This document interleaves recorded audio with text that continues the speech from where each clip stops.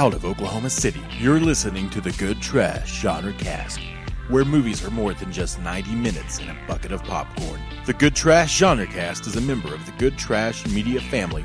For more information, go to goodtrashmedia.com. They're talking about you, boy, but you're still the same. Hello, everybody, and welcome again to the Good Trash Genre Cast, where a bunch of people gather around a table and we discuss the films using film studies analysis that you'll never study in a film studies course. This week's film is Captain America: The Winter Soldier.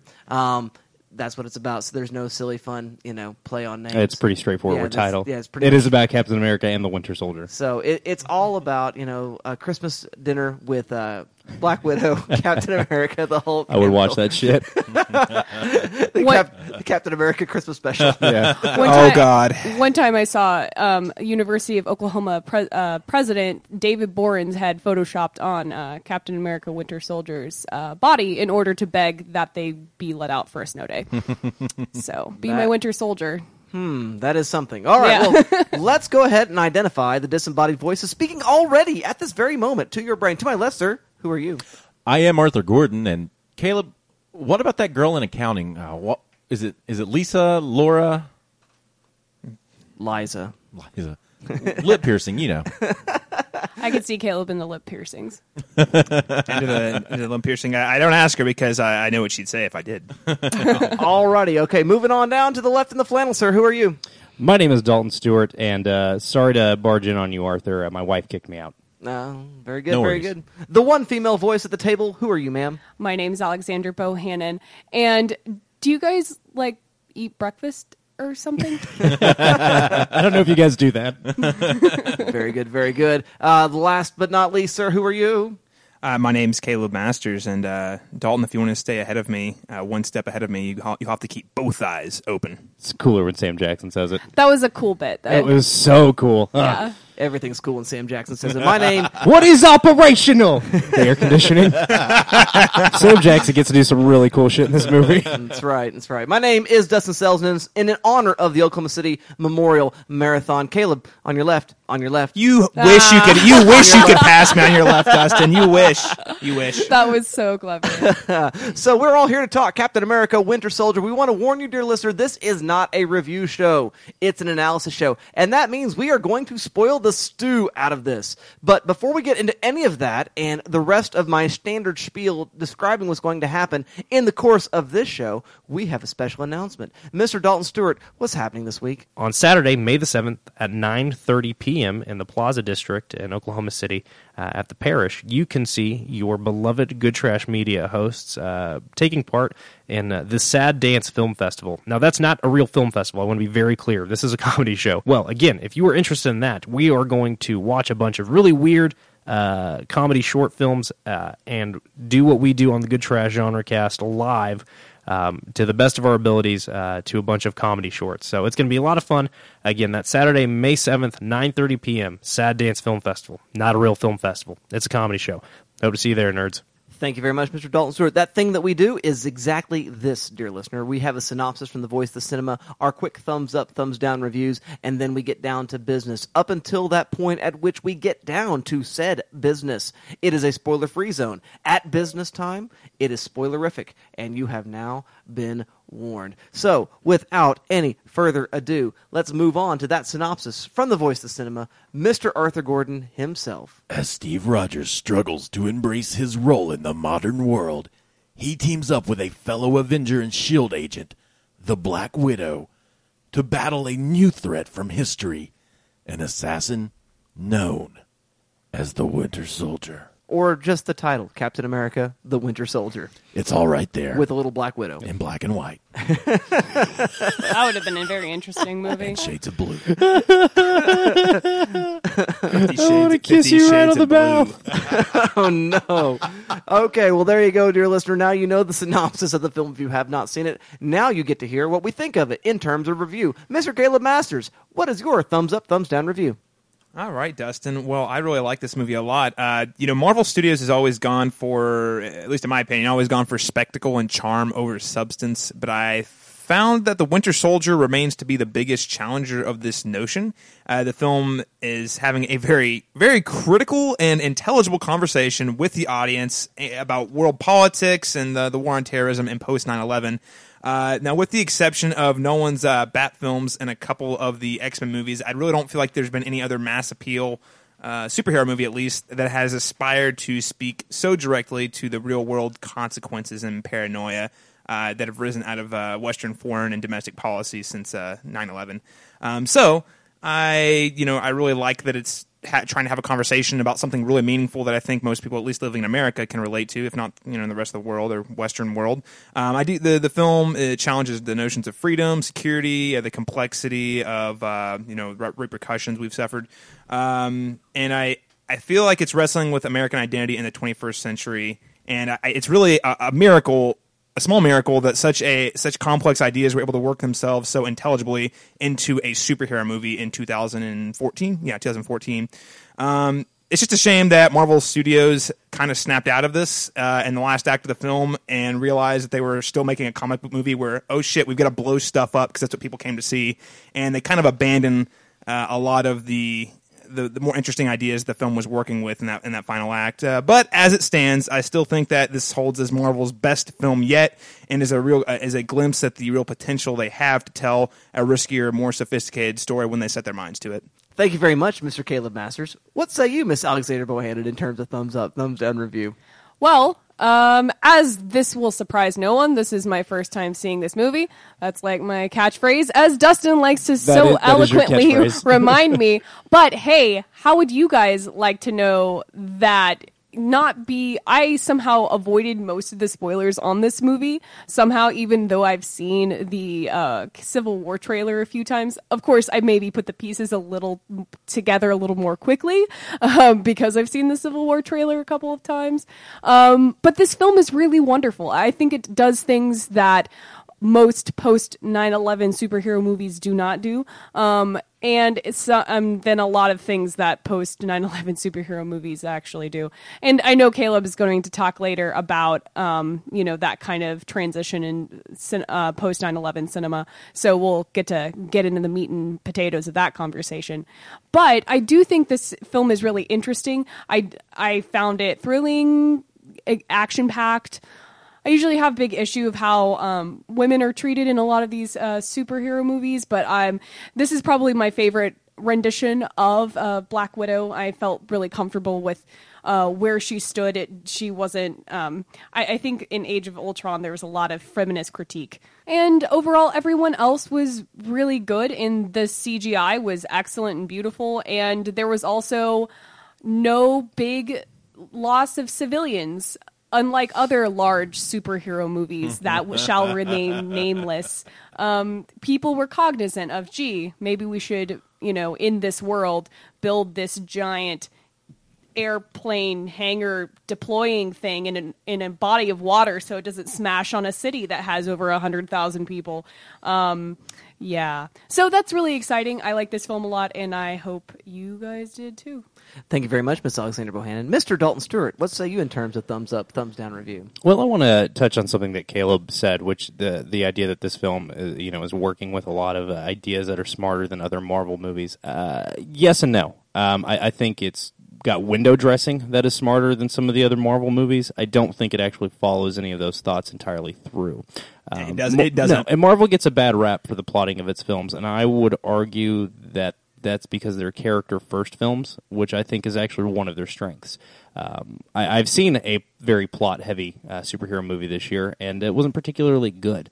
I think the strength of a lot of the Marvel films, particularly this one, but also Guardians of the Galaxy or even Ant-Man to some extent, is that these films really are focused on telling you a story about their main characters and even their secondary characters. That's another thing that I think these films get really right, is that these films do a really good job of paying service to even tertiary characters, both in terms of bringing back minor characters like Gary Shandling's Senator from Iron Man 2, stuff like that, which I think is really cool. But at the end of the day, this is a story about Steve Rogers and what it means for him to be a World War II veteran who's carrying a lot of baggage from that conflict, waking up in 2015 in 2012, having just had to save the world and now being recruited to work for the shadowy spy agency, what his morals say about him, what they say about us. And I think that's part of what makes this film work really well, as well as his friendships with characters that will remain nameless for spoiler reasons, as well as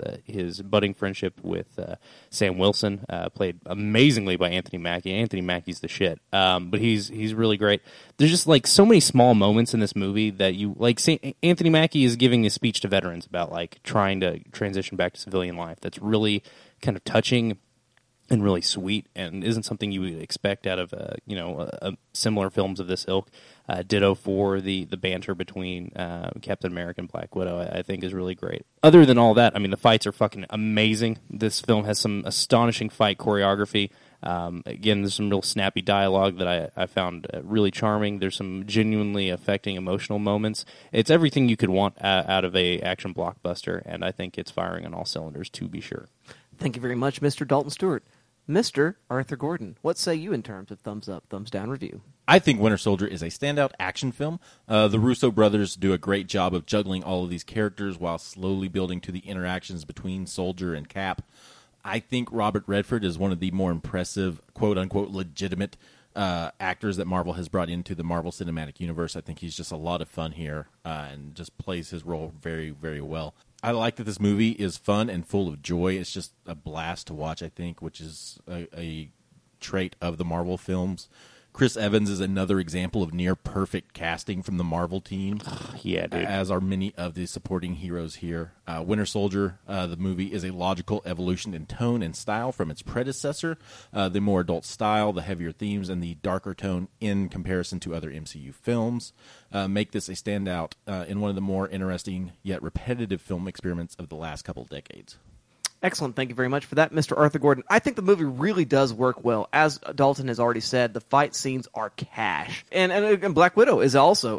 Scarlett Johansson's got some great stuff in there, and there's a bit of CGI there. I did notice the CGI being used, especially when he moved to his lighter blue suit. It became a lot more evident. And, the standard problem I have with CGI is that those images don't have a lot of weight. They do seem to be insubstantial. But Sam Jackson does a great job. Scarlett Johansson does a great job. Johnny Storm does a great job as well. Shut the fuck up. And so, it's all good. And enjoy all that. Although I am troubled by this film, and this is a thing I've said before a few times, that this movie, although like an action thriller from the 70s, it feels very much like The French Connection, a lot of other great stuff. Man, this is a movie for kids, and they kill so many people in this movie. So many people die brutally, and this is a movie marketed to children. Well, therefore, I just simply have my standard problem I have with sort of the American rating system, PG-13 sort of violence, where it is stylized to an extent that, as Dalton has said before... Sleepy time bullets. Sleepy time bullets, right. There's no blood.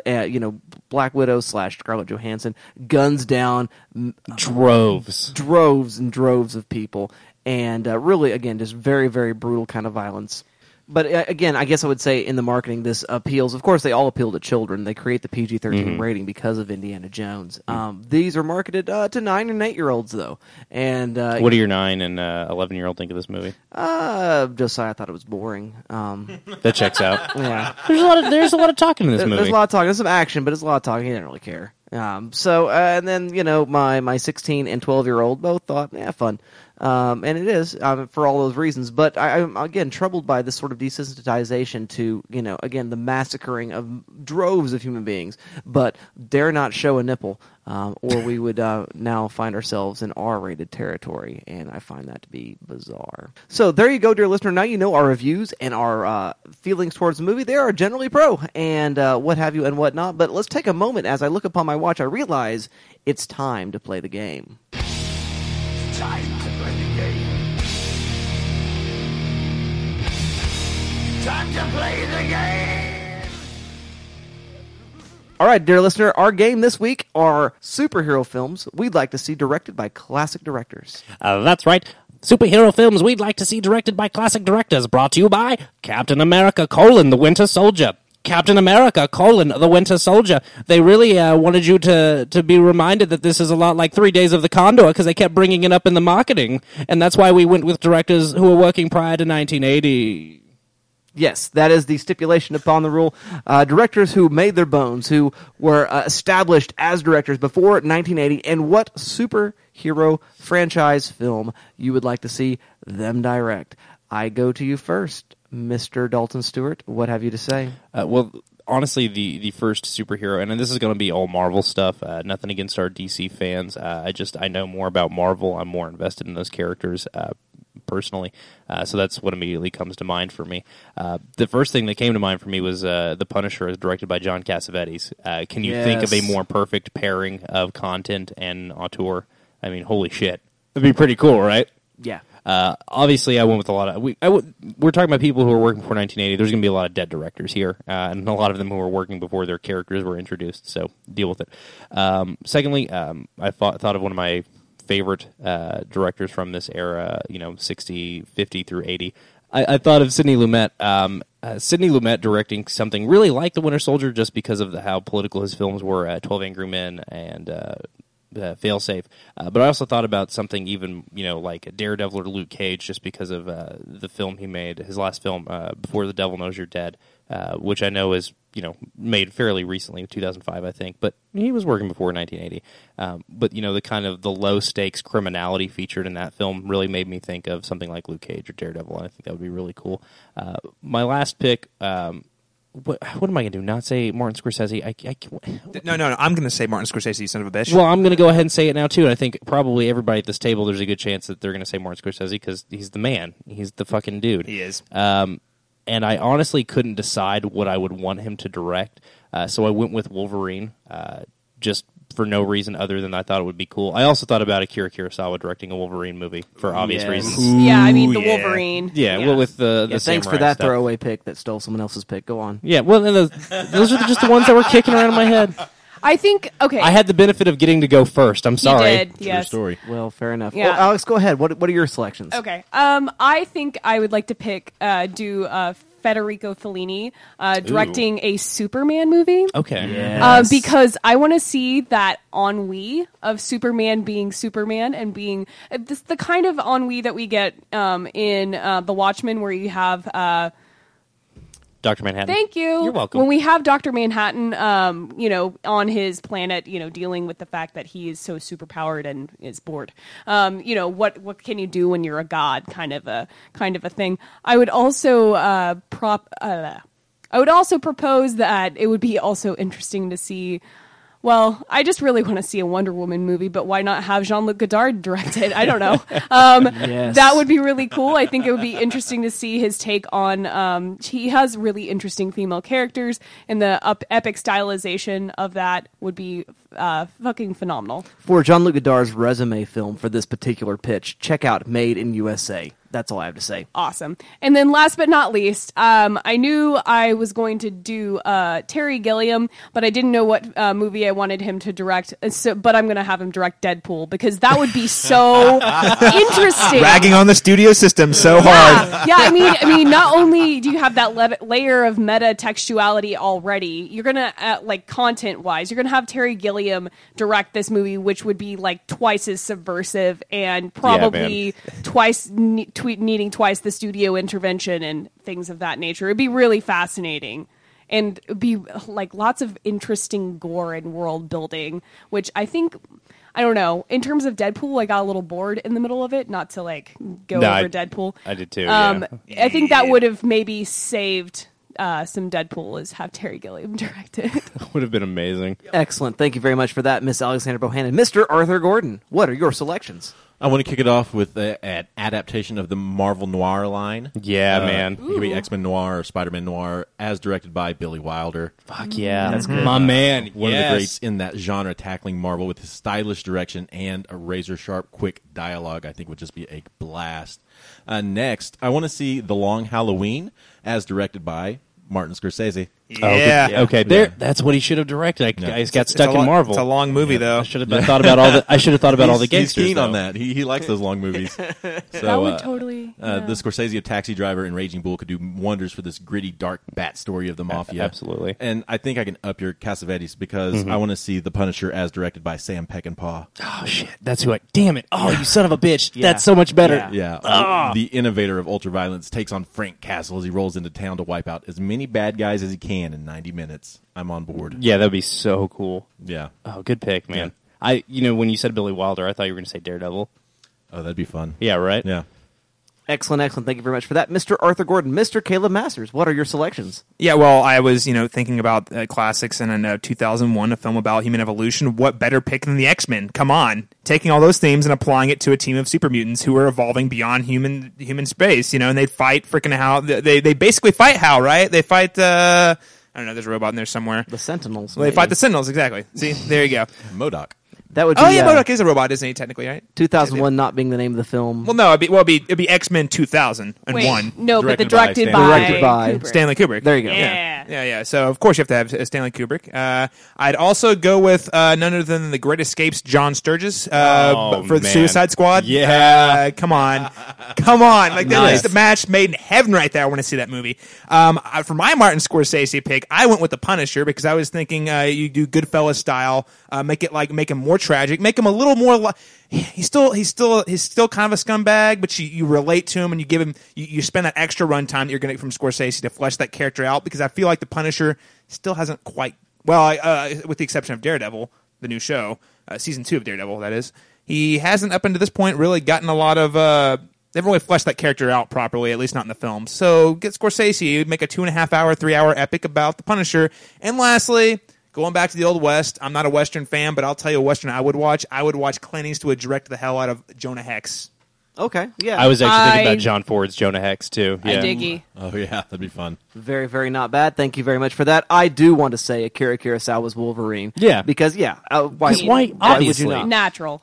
Also, one Francis Ford Coppola directing Daredevil. All right, all up in Kingpin's business. Yeah. That is I'm a perspective very from okay which with we're going that. to tell that story. Yeah. It's going to be super, super fun times. Also, I think we got to take a look at a John Constantine movie directed by John Huston of Maltese Falcon Oh, fame. good pick. And that would be just super, super fun. And speaking of detecting and detectives, maybe the world's greatest detective, Batman, directed by Orson Welles. That's right, he's Citizen Kane. And yeah. playing that He game. is Citizen Kane. Yeah. Absolutely, That's he He is. can play Batman. And, oh my god, And so that would be a lot of fun. Lastly, in terms of genre fiction, and something a little bit strange, I guess, Dario Argento taking on the Midnight Suns. That's right, Blade, Ghost Rider, and Morbius together in that candy-colored surreal confection of Fuck yes. directing that is one That's Dario cool. Argento. Good pick, man. And it would be good times had by all. So those are our selections, dear listener. Dustin, you won. I don't by the know. way, I no. know. Dario Argento's Midnight Suns Yeah. is the winner.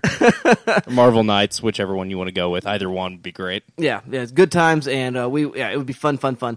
Dear listener, this is a game that could go on forever. So help it go on forever via social media. Stay tuned to the end of the show to find out where you can participate in all of that good stuff. Now, before we move on to our business, we have a special announcement. Yes, that's 2 per show. Ms. Alexander Bohannon and Mr. Caleb Masters.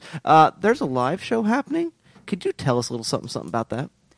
That's right, Dustin. So on June 3rd, we're going to be presenting our first live show of 2016.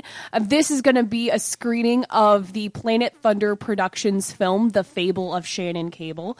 And it's going to be hosted in the Plaza District at the Parish. And it's going to start at 7:30 in the Parish. And it's going to go until close, which, 10:30 to 11. And so there's going to be food and beverages that you can buy from the Next Door Cafe. We're also going to have a panel of the film producers and actors and people that you can meet and greet and T-shirts you can buy and stickers you can acquire, and it's just going to be a great time. Anything else you want to add, Caleb? No, just come out, hang out with us. We've been wanting to, we've actually gotten a lot of requests. People that like to go do live shows more recently, and we want to hang out with you guys. This is a great opportunity. If you're local, one of our listeners who are local to Oklahoma City, to come on down to the parish, down on the plaza. It'll be a lot of fun to kind of hang out, talk to you guys, and be able to talk about this film and some other really exciting upcoming films. So keep your eyes peeled on our Facebook page, which is facebook.com/Good Trash Media. And then you'll have all of that event information, address, times, guests, promotion, everything you can find on that. Thank you very much for that, guys. I think now it's time to get down to business. It's business time. I know what you're trying to say. You're trying to say it's time for business. It's business time. Ooh, it's business time. That's right, dear listener, and that business in question is, as always, analysis. Washing the shield's not part of the analysis, but it's important. It's very, very important. So is eating breakfast, apparently.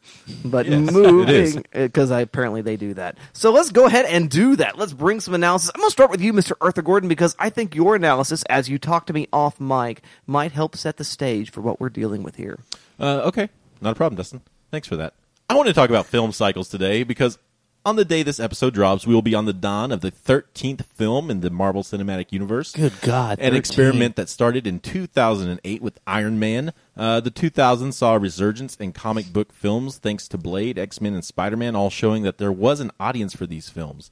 That's not to mention the power of Chris Nolan and Batman. If we go back to 1998 and the release of Blade, then we can mark the beginning of a film cycle that has lasted for nearly 2 decades and is showing no signs of slowing down, considering Marvel has films marked out to like 2020 or so. And DC both, and Warner Brothers both. Nobody cares about Warner Brothers. Yeah, nobody gives a fuck about them. But it is the modern Western for all intents and purposes. Yes. Very accurate comparison, Dalton. A film cycle refers to a time frame in which a certain genre or subgenre gains particular momentum and is, simply put, all the rage of the time. In the early days of American cinema, the Western, as Dalton mentioned, was the dominant genre. But as time went on, the world evolved and changed and the Western fizzled out. That cycle ended. That's not to say that the genre ended, but the cycle itself, the popularity just waned and petered out. It's a recurring theme that we see out of Hollywood. Typically, these cycles will last a decade or two and are at the forefront of the public eye. We think about MGM's musicals, Universal's horror films, a cycle revived by Hammer Horror later in the 20th century. We then see the cycle from the New Hollywood in the late 60s and into the 70s. We see the spaghetti westerns, as we talked about with Django last week, coming through, and then a spate of post-Vietnam War films from Kubrick, Stone, and the like. In the 80s, we got our first taste of a superhero cycle, limited as it was, first with the Superman films, and the turn to Batman in 89, which saw a small push with the adaptation of The Crow in the early 90s. But if Burton's Batman lent any credibility to the genre, Schumacher quickly burnt that goodwill. And for a period of time, it didn't look like superhero films would make it. Now, I wouldn't classify this period as a cycle. I do believe that 89's Batman was the start of a cycle that was aborted before it could fully take off. Film cycles often reflect the culture of the time. If we were to look back at the Universal horror films, we see a cycle that fizzled because the horrors of Dracula and the Wolfman could no longer match the real-life horrors that returning soldiers had faced, and we got a shift into a more realistic cinema where things weren't so black and white and a focus on method acting became the norm. The films of the New Hollywood were similarly reflective of the counter culture arising in the 60s, about rising up against conformity and fighting the man. Butch and Sundance, Bonnie and Clyde, Easy Rider. These were the stories of the counterculture, and they not only spoke to a generation, but they changed cinema. Moving back to 89 and Batman, we see a dark take on the Batman, a stark contrast to the 66 Batman portrayed so cheesefully by Adam West. I think we can safely say that Burton's film drew upon the dark and gritty ideas presented by Frank Miller in The Dark Knight Returns. This darker attitude would come to reflect the counterculture of the time, from the anti-authority of the punk movement to the birth of metal and the goth and grunge cultures of the early 90s. Dark was in, and it was the style of a new generation. This baton is carried by Proyas's adaptation of The Crow. However, when Schumacher took the reins from Burton and the tone of the Bat films changed, it no longer reflected the counterculture, and the cycle burnt out before its time. This moves us into the 2000s and the rule of Marvel. With the production of Blade in 98, critics and audiences saw once again that darker, more adult comic book adaptations could work. We were then gifted with Bryan Singer's X-Men and Sam Raimi's Spider-Man, which continued this push. X-Men was the smartest of these to lead with because the film captured the spirit of the original comic series, which was a commentary on racism in the days of King and Malcolm X. Singer's movie was able to apply that same critique in his 2000 film, this time moving from racial prejudice to prejudices of identity and selfhood. And as these things began to become safer, it became safer to be yourself, and the counterculture soon became very nerdy. The comic dweebs who lived in fear in the past were able to finally take their place in the social spotlight. And with this shift of the social structure, Marvel has been able to thrive because it is now cool to like superheroes, whether you're 5 or 35. Jocks like these films, girls like these films, country boys like these films, city people like these films, which means that until a new societal shift in the culture or counterculture occurs, or the kids quit finding these movies cool, we're stuck with them until 2020. The or nerds later. have won. For now. I But wanna- we'll be back. I want to kiss you right now. That was was- so good. That was amazing. Right on, right on. Ugh, you're a beast. All right, all right, all right. Well, thank you very much for that, Mr. Arthur Gordon. Mr. Caleb Masters, what analysis do you bring? Yeah, well, I want to talk a little bit about how this film is a post September 11th film, so a post 9/11 film. I'm gonna kind of set the stage here a little bit by saying that Hollywood and American filmmaking has undergone an extensive grieving process following the events of 9/11. In the wake of the terrorist attack, In the immediate wake of the terrorist attack, a lot of films were censored to remove any evidence of the iconic buildings, as noted with the original Sam Raimi Spider-Man, or even the Bourne Identity. Before we eventually kind of moved on in the grieving process, and then you get to the late 2000s, first decade of the 2000s, you actually have films like Transformers, even Man of Steel. They're channeling the destruction as a way to kind of create some sort of emotional catharsis, which is again a different step in the grieving process. Now, entertainment in the years immediately following 9/11 favored vigilantes doing anything necessary to thwart the bad guys. Now, while we didn't necessarily trust the government per se, we sure did trust those. We trusted the one man or the one woman with all the power they needed in order to bring justice and order to the world. You can see this in films like Bad Boys 2, the TV show 24, the remake of the A-Team, or even other superhero films like The Dark Knight, or even both of the Punisher films. Audiences, while not trusting the government, trusted the goodwill of quote-unquote trustworthy people. You give them all the power they need to get the job done. That's what we need to fight terrorism. We need to hand over power to these people because America, at that point in time, saw itself as the world's vigilante fighting the bad guys.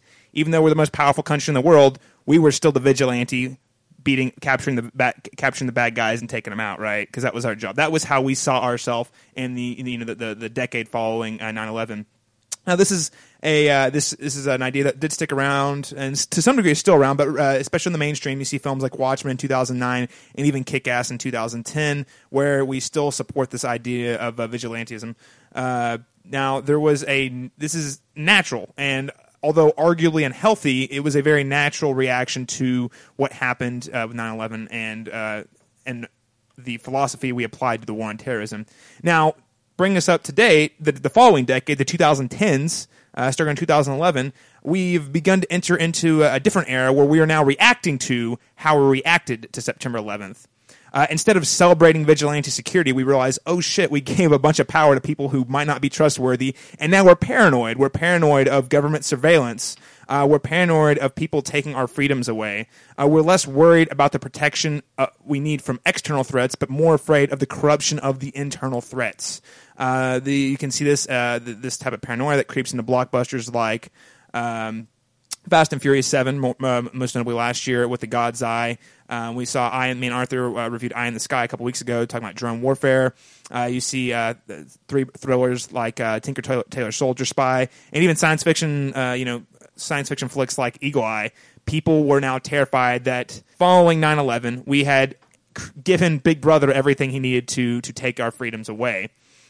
So, despite the fact that we spent an entire decade arguing that it was okay to make those small concessions for privacy and the smaller liberties, they were worth it to catch the bad guy. Until we realized, oh crap, this isn't working either. Now a good analogy I would draw in there is airports. We all said, yeah, put all the we want to catch terrorists, we want to catch any potential threats, so we're going to increase airport security. And then we increase airport security. Everyone's like, oh, I don't want you in my business, man. You're getting personal. You're violating my personal space. You're violating my rights. Well, which is it? We can't have it. We can't have our cake and eat it too. I mean, granted, it's an impartial, it's a flawed system because we know you get into racial profiling and all sorts of other issues when you get to that point. But the analogy I would think is with airports. You say we want to, yes, concede. We will concede that safety. We will concede the freedom of getting in and out of an airport very quickly so that we are secure. But we don't like doing that. Now, Captain America: Winter Soldier perfectly encapsulates this crisis of identity and the exploration of American values following the 9/11. The film is demonstrating a more traditional idea of what America is supposed to be versus what it has become. Steve Rogers is the ideal of America, while Nick Fury serves as a more pragmatic counter-argument and believes that Cap's worldview is impractical without making those concessions. And even though there's a fundamental disagreement, both of them do serve the system in an attempt to make the world a better place. The real villain is ideology of Hydra, in this case. The real villain, who in this film is represented by Robert Redford himself, Alexander Pierce. He's an American who was compromised by an evil ideology over the year and fell to corruption. He is now the internal threat we were worried about. He is coming back on us. He is using all that authority that we, over the years, conceded to him to take our freedoms back away. And in the context of the movie, because it's a comic book movie, we've got to up the ante. He's going to kill like hundreds of millions of people. Now, while Fury most certainly supports the idea of government control, he does not support the ideology, and I think that's a very crucial piece to walk away with. This film is not saying big government's the problem. This film is saying the ideology driving the big government is the problem. So Nick Fury supports big government, does not support Hydra. Now, Captain America: Winter Soldier, I think, serves as a great litmus test for this kind of post 9/11 era of filmmaking we're in. We've now realized that, what we did that was not right, but now we're having to deal with the repercussions, and this isn't right. So what are we doing? Like, who are we? Can we still maintain those core American values that Captain America, stood for back when he was created in the 1940s? Do you have this truth, justice, and the American way, all that stuff? This old traditional. I know, Superman. I know. So are those values obtainable in a world where we're having to be more pragmatic, where we're having to sacrifice our freedoms so that we can be secure? What's more important, the freedom and the security? And this film is wrestling with all of that. And I don't think that Winter Soldier, its biggest problem is it does not make a definitive statement about what is American, but it does wrestle with it. And it presents thoughtful and what I see as compelling arguments, even though it doesn't resolve them. So in a way, this is a film representing where we're all at. I mean, America's at today. We don't really know what we are anymore. We really don't. And we don't have it's kind of hard to nail it down and answer. So we just are, and we're having a conversation. In this case, in the context of this film, it's having a conversation with itself and the audience. But like Captain America, Steve Rogers, who now appears to be homeless without any real understanding of where his identity fits in, we too should continue to search for our identity in this kind of postmodern America and post 9/11 era. Thank you very much for that analysis, Mr. Caleb Masters. I believe there'll be additional information on that subject right now from Mr. Dalton Stewart. There most certainly will be. Last week on Django, I talked a lot about the creation of the silent, cold-blooded killer in our action films as a reaction to the cultural shifts of the 1960s.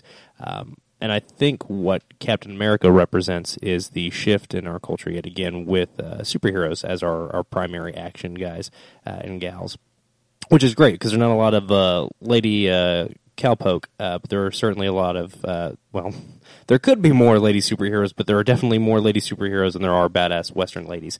And I think basically this is my treatise on why Captain America is the shit. Let's get that out of the way right now.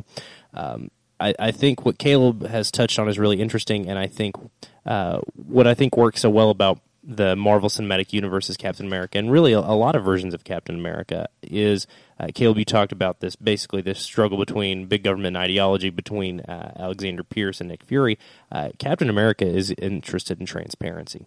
He is interested in an America that actually stands up for what it says it stands up for, that stands up for the tired and poor, huddled masses, and actually gives a shit about humanity and people and what they go through and what they suffer through. And he says any system that has to lie to self-sustain itself doesn't deserve to be a system. Which is why him and Black Widow snowed in S.H.I.E.L.D. at the end of this movie, which is pretty fucking cool in terms of taking a stance. Now, again, I did say earlier that the political trappings of this film really just are window dressings that serve to make it look more interesting. But I think the most interesting thing comes in the latter moments of this film. And I think it does kind of segue into, based on what we're seeing with the marketing for Captain America Civil War, which, we did choose to revisit Winter Soldier in anticipation for, we see a captain that is not willing to kowtow to an American government that is unwilling to respect people's personal liberties and respect people's not only their privacy, but their right to know what the government is doing on their behalf.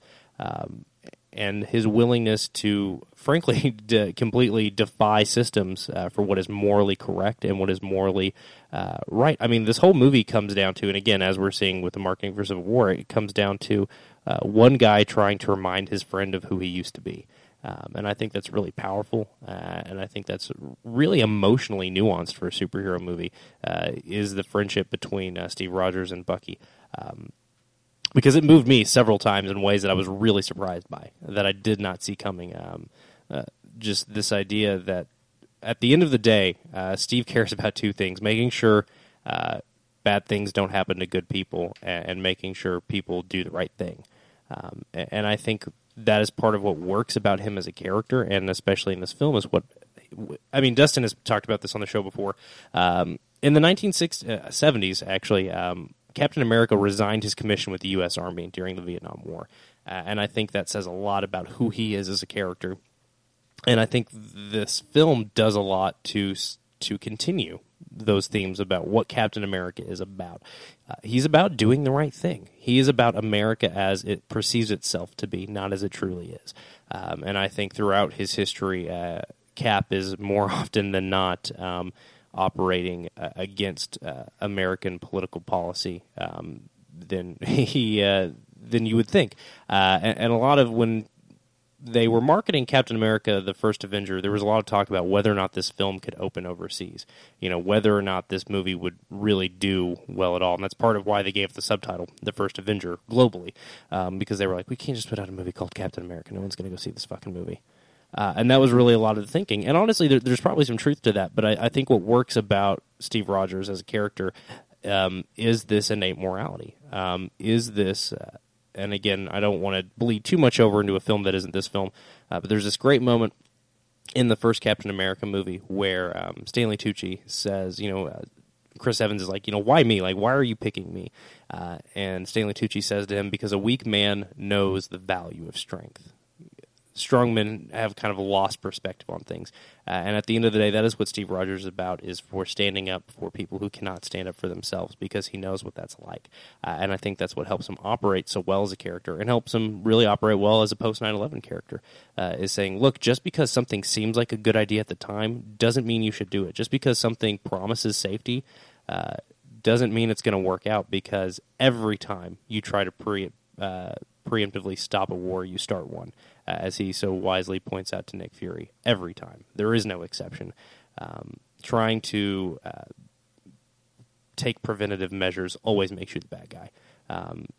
So I think what Steve is advocating for is a transparent form of really kind of a beautiful anarchy in a lot of ways. And I think that's kind of fucking awesome. Awesome. Thank you very much for that, Mr. Dalton Stewart. That was certainly a ray of sunshine. I am here to be the black cloud in doing some analysis, because I do believe that is the intention, the sort of inflappable moral goodness of Steve Rogers / Captain America is totally present in the character. But I also think anything that is done in a corporate machine, I'm talking about Disney, and I'm talking about Marvel Studios, and I'm talking about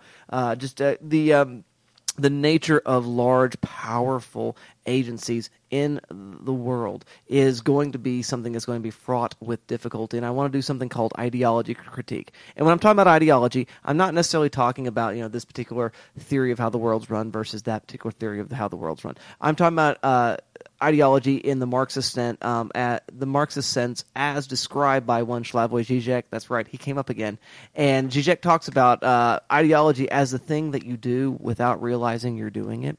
It is the system that is something that is somewhat invisible. Take a good look at John Carpenter's They Live, and you'll have a good idea of what we're talking about. I'm just being able to see some of the stuff that's hidden inside culture. Now, this film is attempting with Steve Rogers' character, who is morally unflappable, to take on a couple of ideas. We've talked a lot about surveillance today, and their reference to Edward Snowden is not lost on anyone, I don't think, in which that if you give an agency too much power, too much surveillance, too much authority without respect to rights and privacies, that they are going to invariably abuse that power. Well, especially if there is a lack of oversight. And Go ahead. Sorry. No, you're absolutely right. Yeah, without any oversight, it's going to be something that's going to be very, very problematic, and it's going to be something that's going to be abused in the future. Also, this film is dealing with, to an extent, some of that same issue that plagued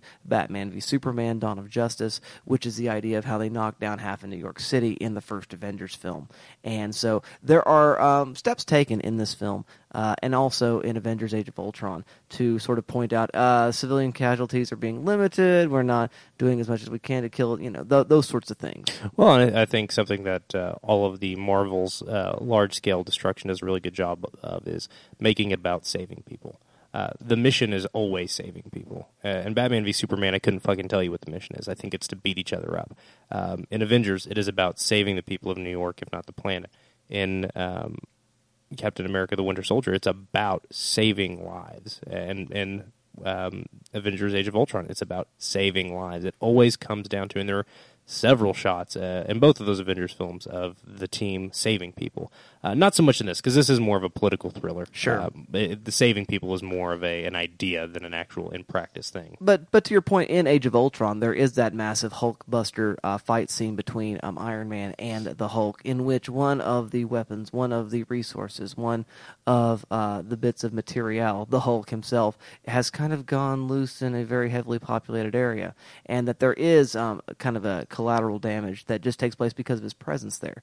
Now, well, and there's a reckoning with that. There is. We see a Bruce Banner who is deeply disturbed by what he's done. Sure. And obviously he feels very, very badly. Yeah, he's very, very sad about this. But what happens with ideology is that they also point to a certain level of inevitability.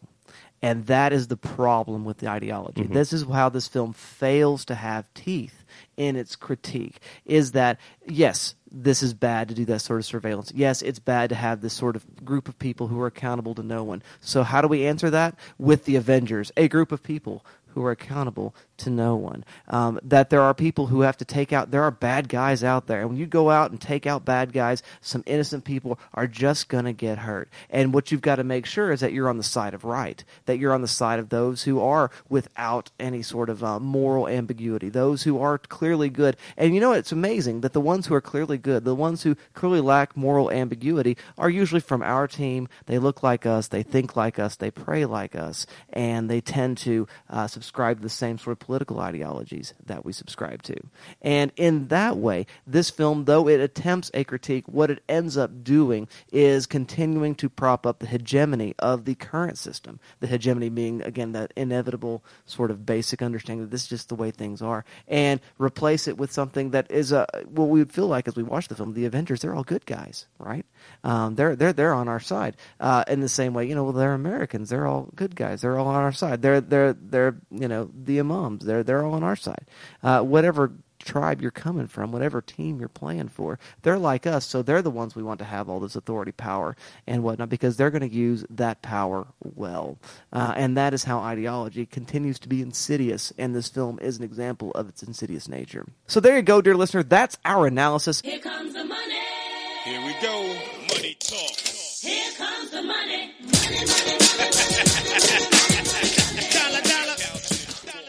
This week, we want to thank our newest patrons, Nathaniel Masters and Robert Story. These fine gentlemen have opted to support the Good Trash Media Network, and for that we are extremely humbled and very grateful. It is through the support of listeners such as Nathaniel and Robert that we are able to deliver the quality and quantity of content that we do. Because of the pledges of our wonderful patrons, we've been able to get business cards, upgrade equipment, purchase a camera for live streaming, and that is just the tip of the iceberg for 2016. We have so many surprises in store for you, dear listener. So again, to those who have pledged, thank you. Thank you so much. And if you're not sure about pledging, but want more information, then go to patreon.com/GTM. That's patreon.com/GTM. Or go to goodtrashmedia.com and click Become a Patron.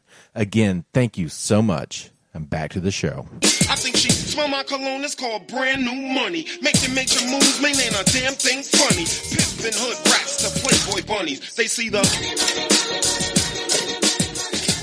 They see it. They see it.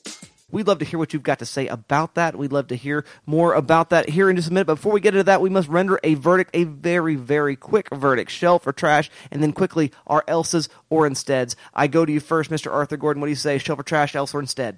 I say shelf. I think you can watch this film separate from the entire cinematic universe and enjoy it just as an action kind of espionage film. I think it's just a lot of fun, and it's a solid work in the vein of Bond or Mission Impossible, the later Mission Impossible films. I would pair this with Rogue Nation or Ghost Protocol, Skyfall, and then I would finish out with Butch Cassidy and the Sundance Kid for more Robert Redford goodness. Excellent. Thank you very much for that. Mr. Dalton Stewart, what do you say? Shelf or trash, else or instead? I'm also going to shelf it. I don't know about it being an essential film, but everything Arthur said is correct. It works very well separately from the other Marvel movies, but I think within the confines of the other Marvel movies, it shows the benefits of this long-form storytelling that the Marvel movies are doing, and what can work really well about that kind of thing. And also, it's fun as all get out, and there's awesome fight scenes and fun quips. It's as fun as a crowd movie can be. To pair with it, I'm going to go with some more serious fare. I'm going to recommend Tinker Tailor Soldier Spy, which came up earlier, because Tinker Tailor Soldier Spy is trying to capture that kind of 70s 3 Days of the Condor kind of thing. And I think it does a very good job of doing that. And also, I just don't think enough people have seen Tinker Tailor, and I relish any chance to recommend it. And finally, I want to recommend you pair it with Citizen 4, based on the allusions to Edward Snowden within the plot of the film. Excellent, excellent. Thank you very much for that, Mr. Dalton Stewart. Ms. Alexander Bohannon, what do you say? Shelf or trash, else or instead? For the same reasons that Dalton and others have shelved it, I'm also going to shelf it. I mean, it's not going to be... it's not essential viewing by any means, but if you're a superhero fan, a Marvel fan, a fan of big action movies, I think that this is really a good film for those needs. I've never really found the character of Captain America compelling. That's why I've just never really wanted to watch the first Cap movie, the first Avenger. But then after this movie was talked up to me so much, I became more interested. And they do a good job of making this character interesting and accessible for people that didn't grow up on the comics like many of my comrades did. I would also recommend, again, I'm kind of echoing your James Bond, your Mission Impossibles. That's kind of my you get those spy espionage thrillers. Maybe if you it's not necessarily the best movie I've ever seen, but The Man from U.N.C.L.E., if you want more kind of espionage throwback spy fare, that kind of team player-ishness. So those would be my picks for sure. Thank you very much for that, Miss Alexander Bohannon. Mr. Caleb Masters, what do you say? Shelf or trash, else or instead? Yeah, I definitely shelf this. I own more of these Marvel films than I care to admit. Honestly, in retrospect, not very many of them hold up very well at all. Although this is one I wish I did have on my shelf because I think this one does hold up really, really well. And while it is kind of late, a little too late in the Marvel cycle, it's a little too. It's already the formula has worn on it a bit, so it's a little less memorable, I think, than it would have been if it had come out like 3 or 4 years ago. I still think it's probably, if I'm going to recommend 3 films from the Marvel Cinematic Universe so far, this is going to be one of them. No question about it. So for that reason, I shelf it. Echoing the sentiments here, I would say Casino Royale, a great espionage film if you're wanting to look at something a little more teeth. The Bourne films, Bourne Supremacy, Bourne Ultimatum, Bourne Identity, all those are really, really fun. I would also, if I was going to pick one Mission Impossible, was going to roll with Ghost Protocol. I'm really glad Dalton mentioned the documentary Citizen 4. That it's incredible. If you have access to HBO at all in any form, go check it out on HBO Go or HBO Now because it's streaming there. Really, really great. And lastly, just to kind of talk about this post 9/11 reaction that I kind of mentioned in my analysis, check out either The Hurt Locker and or Zero Dark 30. Ooh, if you watch The Hurt Locker, you get more Anthony Mackie. That's true. Precisely. Thank you very much for that, Mr. Caleb Masters. I am going to say trash. You don't need to buy this movie. It's good. It's the second best Marvel movie. I mean, absolutely. I think it's that. The best one's Guardians of the Galaxy. And that's not wrong. Yeah. Okay. But it's ubiquitous. It's everywhere, and it's fun, but it's just not life-changing sort of stuff. I mean, I don't see you dropping the coin on this particular film. So yeah, sorry, I broke up the unanimity. But it's worth seeing if you get a chance. Shameless anarchist pig. Whatever. As far as political cinema that sort of touches on these things, I think some obvious picks, including Citizen 4, which I think is a great selection. Also, Slavoj Žižek's The Pervert's Guide to Ideology, I think might be helpful regarding this film. And then in terms of narrative cinema, check out V for Vendetta and also Children of Men. And good picks. You might think some other things. And maybe helpful, maybe not. Just check it out and tell us what you think about all of that. And the way you can tell us what you think is via social media. Alex has already mentioned that address, but do it one more time, Miss Bohannon, if you would. You can find us at www.facebook.com/Good Trash Media. You can find us at our parent website, goodtrashmedia.com. And you can also find us at patreon.com, patreon.com/GTM. Thank you very much for that. Mr. Dalton Stewart, is there yet another means of social media? Yes, Dustin. If you'll refer to the good book, in Ezekiel 25:17, it tells us that the path of the tweening man is beset on all sides by the inequities and the selfishness and the tyranny of people on Tumblr. I'm just playing. I actually like Tumblr. I probably should have said Instagram. Ladies and gentlemen, you can find the Good Trash Undercast on Twitter at good_trash. Alex, Caleb, and myself do our best to keep putting fun things on there, letting you know when the shows drop, letting you know about fun things that are coming up both internationally, nationally, and locally. We have fun on there. I would recommend you do that. Once again, that is good_trash, and that's going to be your one-stop shop source for following the entire Good Trash Media Network. Excellent. Thank you very much for that, Mr. Dalton Stewart. Finally, I go to you, Mr. Caleb Masters, with a special announcement of a few new shows that are going on the Media Network. Yeah, well, we've got a couple of new shows that have gone up. For those of you who are living in Westeros this time, we are in that lovely time of year for 10, maybe 11 weeks where we get to go watch some Game of Thrones. And I have, before I met these fools, I was podcasting Game of Thrones and have finally brought my Game of Thrones podcast, The Cast Beyond the Wall, onto the Good Trash Media Network this year. And it drops on Wednesdays sometime during the day. And you're going to hear some familiar, outside of just me, you're going to hear some familiar Good Trash voices from time to time. And we have a lot of fun. So if you are of the Game of Thrones watching, please check us out. A lot of recapping, but we do try to get analytical. We want to talk a little more of the smart stuff, kind of like we do here on Good Trash Media. So I think Alex is going to talk to us a little bit more of our next kind of our new 7th, our most recent addition to Good Trash Media.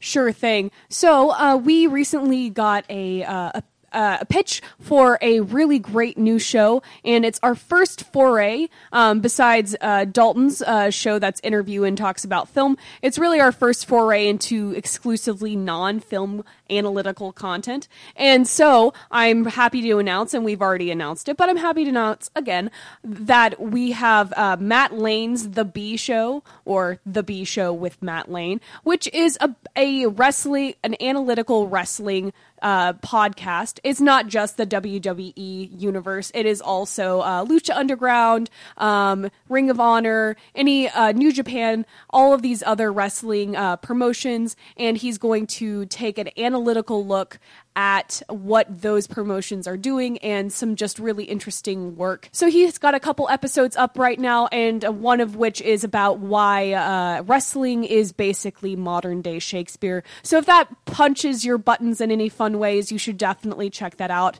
Alrighty, well, thank you very much for that special announcement, dear co-host. Now, dear listener, it's time for the randomizer. Yet again, we've got to roll the bingo balls and select a film for next time. Ooh, excited. Get ready. Come on, money. All right, and the film is... Holy cow, I can't read it. Romancing the Stone. Yes! And we're going to be talking Romancing the Stone. It's going to be so much fun. But in the meantime... You're very excited. I'm so excited. Fuck Crocodile Dundee. This has just been a movie I've been wanting to see for forever and haven't. Oh, you're in for a real I know. treat. I love Indiana Jones and I love romantic comedies. So I'm it's really it's excited. gonna be fun times. Take a look at this. Take a look at Captain America: Winter Soldier. Take a look at any movie and have a conversation, because the movies are so much more than just 90 minutes in a bucket of popcorn. Compton? Go. Straight out of Compton. A bucket straight out of Compton, popcorn. No, it's about the conversation you have after. That's what makes watching the movies so worthwhile, and we'll see you all next time. The Good Trash Genrecast is produced and edited by Arthur Gordon. Direction by Dustin Sells. Social media by Alexandra Bohannon, Caleb Masters, and Dalton Stewart. Our intro and outro is Night Call by Kavinsky and Lovebox. We are also proud to feature music from Deer Tick this week on the program. For more information on this episode of the Good Trash Genrecast, as well as the rest of the Good Trash Media family, please visit goodtrashmedia.com.